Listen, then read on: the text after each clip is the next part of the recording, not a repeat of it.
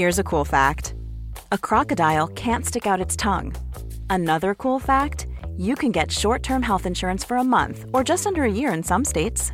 United Healthcare short-term insurance plans are designed for people who are between jobs, coming off their parents' plan, or turning a side hustle into a full-time gig.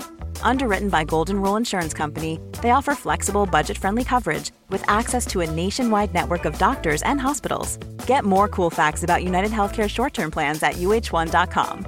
Ryan Reynolds here from Mint Mobile. With the price of just about everything going up during inflation, we thought we'd bring our prices down. So to help us, we brought in a reverse auctioneer, which is apparently a thing. Mint Mobile Unlimited Premium Wireless. How to get 30, 30, bit to get 30, bit to get 20, 20, 20, bit to get 20, 20, bit to get 15, 15, 15, 15, just $15 a month? Sold! Give it a try at mintmobile.com/switch. $45 up front for 3 months plus taxes and fees. Promo rate for new customers for limited time. Unlimited more than 40 gigabytes per month. Slows full terms at mintmobile.com. Hi, I'm John McEnroe, and you're listening to the Tennis Podcast.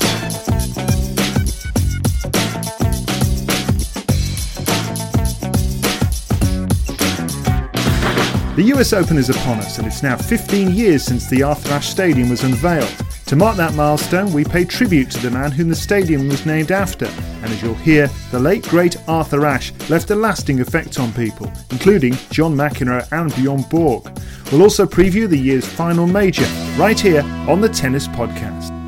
Well, Catherine, there's just a few days to go now until the US Open gets underway. I'll be going to New York, Flushing Meadows on Friday and experiencing the build-up, the qualifying weekend. It's a fantastic few days, really, to get over to New York, finally banish the jet lag. I'm a bit of a sufferer.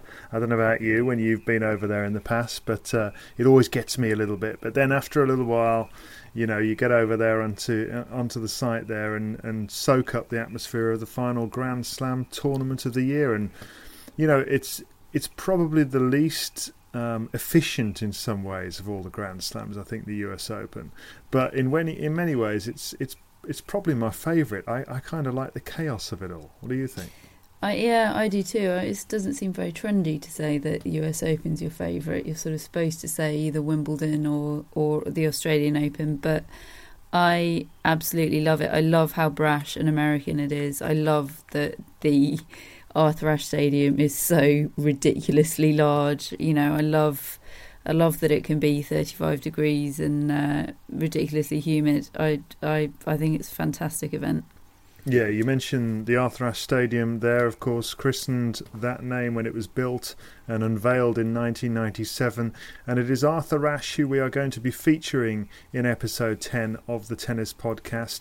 We are going to be doing a tribute to the great Arthur Ashe, who died in 1993. We've got all sorts of special guests on the show today to pay tribute to him, including John McEnroe, Bjorn Borg, Mats Wilander, Cliff Drysdale, and the great tennis broadcaster and journalist Richard Evans. They'll all be coming up here on the Tennis Podcast paying tribute to Arthur Ashe, who I think when that stadium was built and unveiled in 1997, I don't think anybody could believe their eyes, could they? The sheer size of it. But if we talk a little bit about the tournament as a whole, I mean, I think it's probably got the most important memory for me in my tennis life, really, or certainly my appreciation of tennis, in as much as in 1991, when Jimmy Connors, at the age of 39, reached the semi-finals and beat Patrick McEnroe and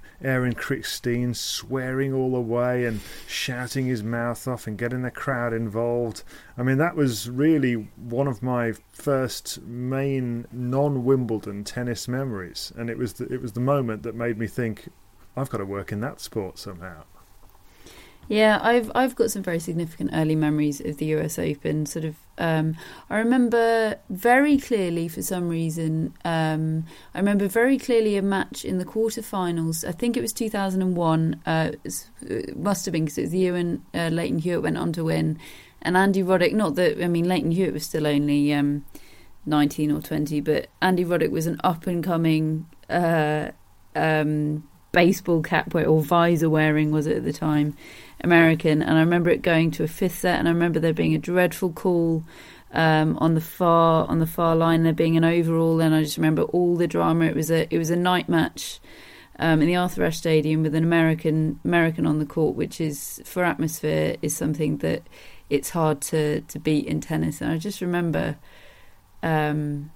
just the emotion and the atmosphere involved in that match was, and the drama, I suppose, was quite captivating.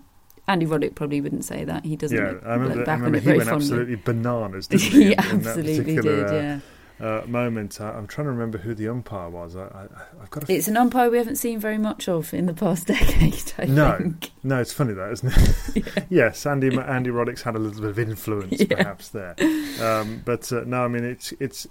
I think the night sessions there really create an atmosphere, a sort of cauldron, don't they? This feeling that you're suddenly in a bit of a dogfight, no matter who's playing, and the crowd, they're totally unregulated. Nobody cares about the airs and graces. There's no sort of waiting for the end of change of ends to come in. Everybody just walks in with their massive hot dogs and their tray full of drinks and quiet, please. No, I'm going to shout as loud as I can, and I'm going to point my finger at whoever I don't like on the tennis court. And if the umpire gets me annoyed, I'm going to let him know about it. Yeah, I mean, it is brash, but it's so unashamedly brash. And I mean, they do drama in a quite spectacular way in New York, particularly with the night sessions. I think the night sessions what bring that event to life. And it's just that they're so unashamed about it. You know, the heckling during the points and all that kind of thing. That's what you know you're going to get at the US Open, and everyone's it'd be boring if that wasn't there, wouldn't it? Sorry? It'd be boring if it didn't happen. Yeah, exactly. It gives every event's got its own little, it's not in the crowds that, Parisian crowds have got their own style of heckling as well, haven't they? So, I mean, it's not unique to the US Open, but yeah, every slam has its own character, and I think there's a lot to be said for what the US Open's got going for it. We should say as well, they've improved the place dramatically over the last few years. I mean, I remember in the early years that I used to watch the tournament, it was on the flight path from LaGuardia Airport, and literally every other point you had a plane go directly overhead, and you couldn't hear yourself think. You couldn't hear, the players couldn't hear the ball being hit. They couldn't. You didn't hear the crowd anymore. There are a lot of improvements that have been made along those lines, and they have tried to address some of the issues at the tournament. And I don't care if things don't completely work perfectly. I just love the atmosphere. I mean, okay, I think the 4 Monday finals in a row maybe needs to be looked at even a bit more than it has done, but I mean, it's all part of it really, and personally I can't wait to get out there and sample it yet again. So let's just have a little word about who's looking in the best sort of form, because it's really difficult to pick, isn't it? Because we had Murray winning the Olympics, we had then Djokovic coming out and putting his own marker down and winning Toronto, and now we've had Federer winning Cincinnati. Yeah, well, it just goes to back up what we were saying in the past couple of weeks, or what you in particular were saying about it being one of the most open slams in recent years. I did say that, didn't I? Yeah, open, it was me who said only that, to pretty much the exclusive club, which is the top 3, but that's still more open than any slam's really been in the past few years. So we're ruling out anybody from outside coming in and breaking. Not ruling out, but as always, I'd consider it highly unlikely, wouldn't you? Yeah, even without Nadal. Yeah. I think it is. I mean, I think it would take a monumental effort for a player to get to the point. I mean, don't forget, we're going to have one of them in the semi-finals. Somebody out of that group, outside of that group, is going to be in the semis, and they must have played well to get there. So it's a great opportunity, but for them to suddenly bring their very best on that semi-finals day, Super Saturday, against one of those 3, it's a big ask. Yeah, I think most... And in fact, in terms of somebody outside of the top 4, so you're going to have David Ferrer seeded 4th. Yeah. I suppose Rafa's absence, depending on how the draw goes, could benefit him if he ends up on the opposite side of the draw. But outside of that, actually, Rafa's absence won't have that much of an effect, because they'll still have to beat one of that top 3 in the semis and in the final. So. Who's it going to be, Catherine? Who's going to come through? That's really, really difficult, isn't it? Because, I mean, Murray obviously has had a shocker since the Olympics, but he always struggles with change of surface. And also pre-tournament form, how much can you read into that with Murray? I mean, he did nothing at Queen's and then had his best ever result at Wimbledon, reaching the final, and then won the Olympics on grass. And the year before he won Queen's and only got to the semis at Wimbledon. And so I'm not reading too much into Murray's poor form in Cincinnati and Toronto, although it can't be helping him. It's certainly, I don't think it's a massive indictment of his form, but it's certainly not a positive thing. Federer, his performance against Djokovic in the Cincinnati final was sensational, but then Djokovic won the week before. I mean, I'm not making it any clearer at all, am I? I'm just laying out the facts. I don't have a clue, Catherine. Basically. No, but it makes it interesting. You know, it'll open it up for somebody to come through. And the thing is, there's nobody in obviously great form. That's the other thing. It's not like you can say, oh, well, Del Potro's been playing well, but he's a bit injured at the moment. Raonic hasn't really set it on fire this summer. Players like Thomas Berdych is having a terrible time of it just at the moment. So it's really difficult to see who might come through. Somebody like Thomas Berdych should be thinking, goodness me, this is my time. You know, I've got to get it together. But it's not happening for them, is it? Well, usually we like to get our predictions in, don't we? Well, I think we're going to leave it to a couple of blokes who maybe know a little bit more about it than we do. Let's start with Mats Wilander. My prediction for the US Open is Andy Murray winning, and I'm not saying that just because he won the Olympics, but I think he's a different man. I think Ivan Lendl has helped him tremendously. I think Andy Murray now knows after winning the Olympics that he can beat them. I think the 3 out of 5 sets with the attitude he has now is going to favour him, and when he plays well with a good attitude, he's at least as good a player as the other top 3. Taking Nadal out, it might mean that he only has to beat one of Novak Djokovic and Roger Federer along the way, and that's going to make it easier. So my prediction is Andy Murray winning in the finals against Djokovic or Roger Federer. Well, Mats Wilander there, Catherine, he's pretty emphatic, isn't he? Andy Murray's going to win it, simple as that. Yeah, I find it very difficult to disagree with Mats Wilander as well. He is a man that talks a heck of a lot of sense. He's intelligent, articulate, and he knows the game incredibly well. So maybe I'll hedge my bets and just go with what Mats is saying. Because, yes. Yeah. I wonder whether we can get an argument out of Goran Ivanisevic, because I know you saw him the other day as well, and you asked Goran what he thought, and I don't think he's going to say much different. My pick and is not my favorite, but One size fits all seems like a good idea for clothes until you try them on. Same goes for healthcare. That's why United Healthcare offers flexible, budget-friendly coverage for medical, vision, dental, and more. Learn more at uh1.com. I'm Sandra, and I'm just the professional your small business was looking for. But you didn't hire me because you didn't use LinkedIn Jobs. LinkedIn has professionals you can't find anywhere else, including those who aren't actively looking for a new job, but might be open to the perfect role, like me. In a given month, over 70% of LinkedIn users don't visit other leading job sites. So if you're not looking on LinkedIn, you'll miss out on great candidates like Sandra. Start hiring professionals like a professional. Post your free job on linkedin.com/spoken today. well, really, he deserves it, and would like him to win. It's Andy, because he really played great Olympic Games, and I think this gives him extra motivation, extra confidence. Because US Open is, I think, his best surface, so I think he should do it. And do you think Rafa's withdrawal benefits Murray the most of everyone? I don't think so. I think Andy is ready. With Rafa, without Rafa, he proved that in Wimbledon. Rafa was there, so he made the finals, so he beat Rafa before in the Grand Slam, so I don't think it's going to benefit him. If he plays well, he can win it, you know.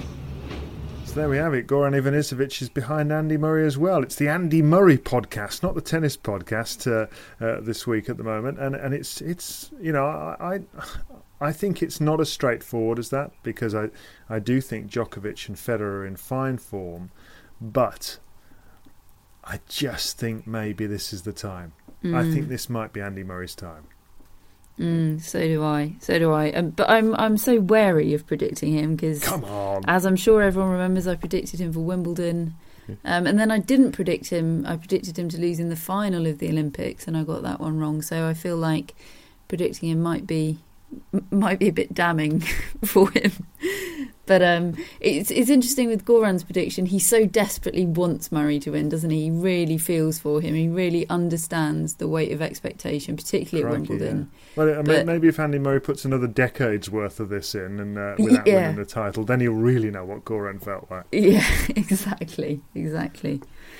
So, well, that's to come in the next couple of weeks. Tennis World's eyes are going to be on the US Open in Flushing Meadows in New York. The women's title, quickly? I'm going to go for Serena. Boring. I know. Boring. Are you saying you're not? Well, there you go. No, actually, I might go for Petra Kvitova. Really? She's in a bit of form at the moment. What do you think? Maybe Petra Kvitova. You're saying, honestly, if it's a Petra Kvitova Serena Williams final, you'd pick Petra Kvitova? I'm going to go for Petra. Okay, I'm going to go for Petra Kvitova. There you go. You heard it here. And I have the facility to delete podcasts of previous issues if I get it wrong. So this one may strangely disappear if that doesn't turn out to be correct. But anyway, we shall see. I think it's time to pay tribute to Arthur Ashe, a man who won Wimbledon in 1975, aged 32 years of age, with a wonderful blend of slice and dice tennis against Jimmy Connors.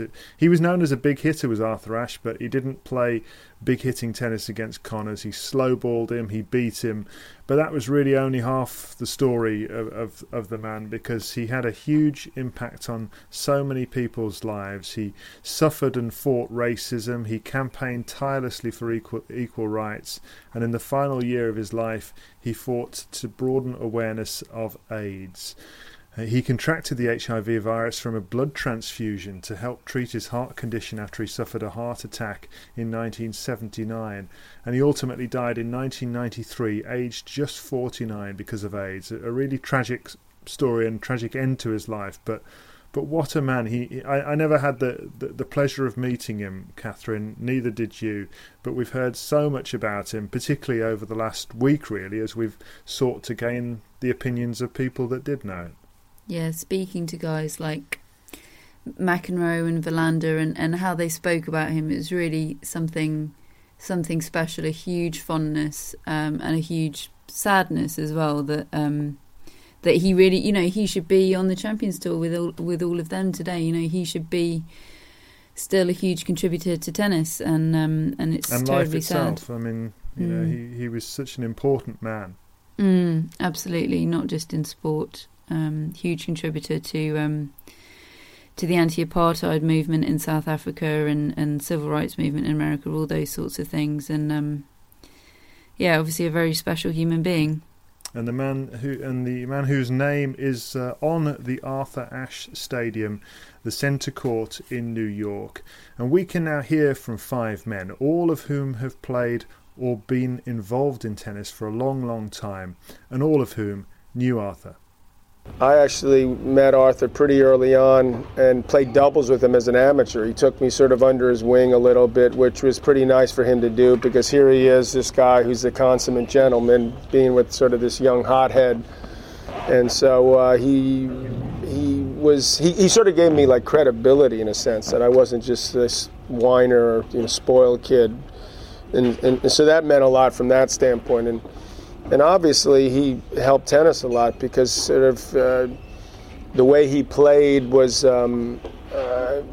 considered at the time as a big hitter, and then all of a sudden he outthought Connors at Wimbledon, so all of a sudden there was like, whoa, this approach is really interesting, that he came in with like a totally different game plan. So when he beat Jimmy in 75 at Wimbledon, that was an unbelievable thing. And also he was my Davis Cup captain for a number of years, and we had a lot of good moments, probably more off the court than on. We had a lot of good talks, and half the time during the match he was chasing me, trying to get me to stop yelling at an umpire or whatever, but we had some good times and laughs, and it was just really tragic to sort of, it seemed like so unlucky, because I actually played him in the Masters in '79. That was my first sort of major title. I beat Arthur in a very close match in the final, and it was soon after that he had a heart attack at about like 36 or 7, which seemed bizarre, and then topped that with having some type of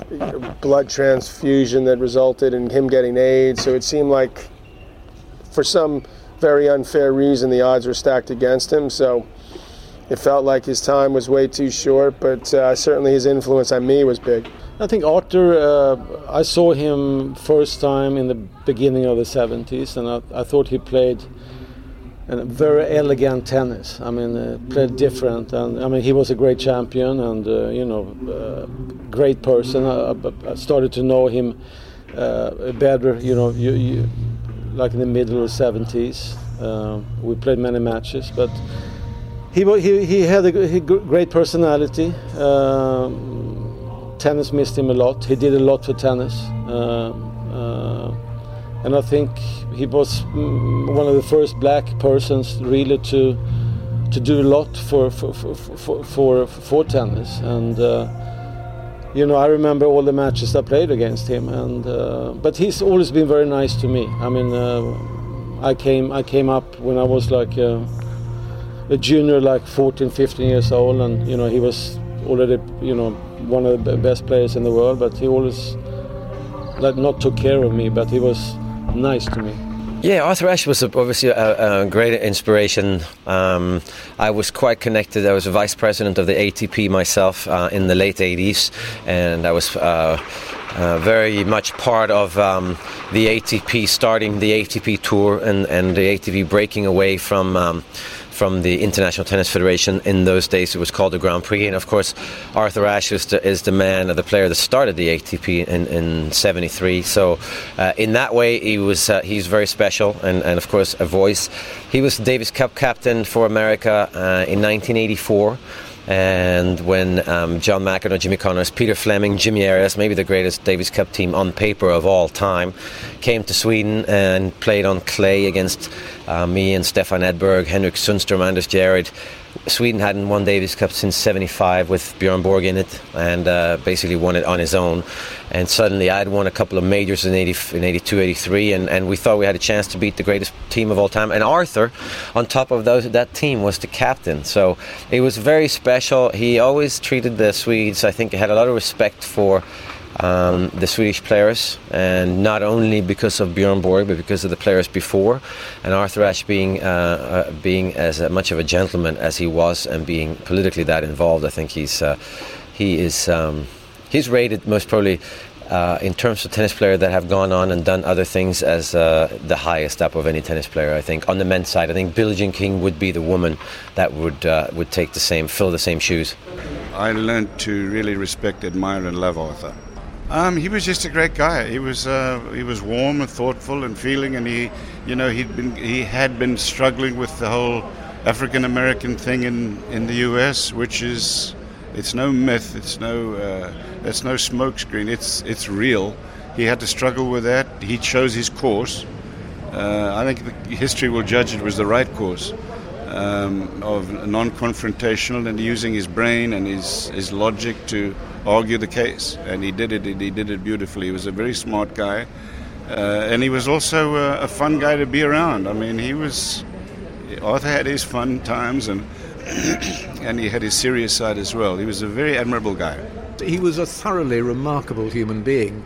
And Gene Scott, my dear friend who published and wrote for Tennis Week, he wrote a very interesting piece about Arthur when he basically said, one thing you can say about Ashe is he's always trying to get better at whatever he's doing. He never stops trying to improve himself. And that includes improving himself as a human being, but he tried to improve himself as a tennis player. He wasn't a very good commentator to start with, but he improved himself as a commentator. He improved himself as a writer. He improved himself as an activist. He just was always wanting to learn, wanting to grow, and God knows what he would have achieved if he'd been allowed to live, because he was on his way to achieving an awful lot, given the short time he was allowed. But he was just a remarkable character, and he was lovable. I don't think I've ever said I love another man very often, but I loved Arthur. There was something about him that was very endearing, and you just sort of loved the guy. Well, I don't know about you, but that brought a bit of a lump to my throat. The words of tennis broadcaster and writer Richard Evans. And earlier you heard from John McEnroe, Bjorn Borg, Mats Wilander and Cliff Drysdale, all agreeing that Arthur Ashe was a very special human being.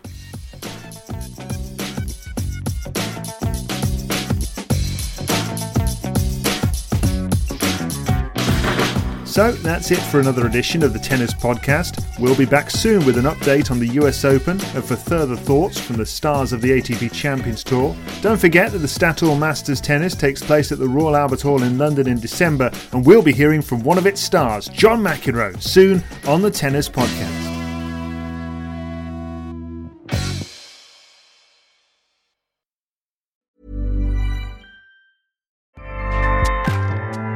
Acast powers the world's best podcasts. Here's a show that we recommend. Are you a reality TV junkie? Do you ever think, dang, I wish I had someone to talk to about all the trash TV that I watch? Well, look no further, garbage lover, because Reality Gaze is a podcast for you. Hello, I'm Maddie. And I'm Poodle, and we're the Reality Gaze. We talk about all your favorite unscripted shows like The Golden Bachelor, Love is Blind, and TLC's big, messy behemoth, 90 Day Fiancé. And if you're driving to work, folding laundry, or just pretending to listen to your husband talk about sports, just put on the pod, and you've instantly got two gay besties spilling all the tea and reading these people for filth. So come at us, y'all. Find Reality Gaze wherever you listen to podcasts.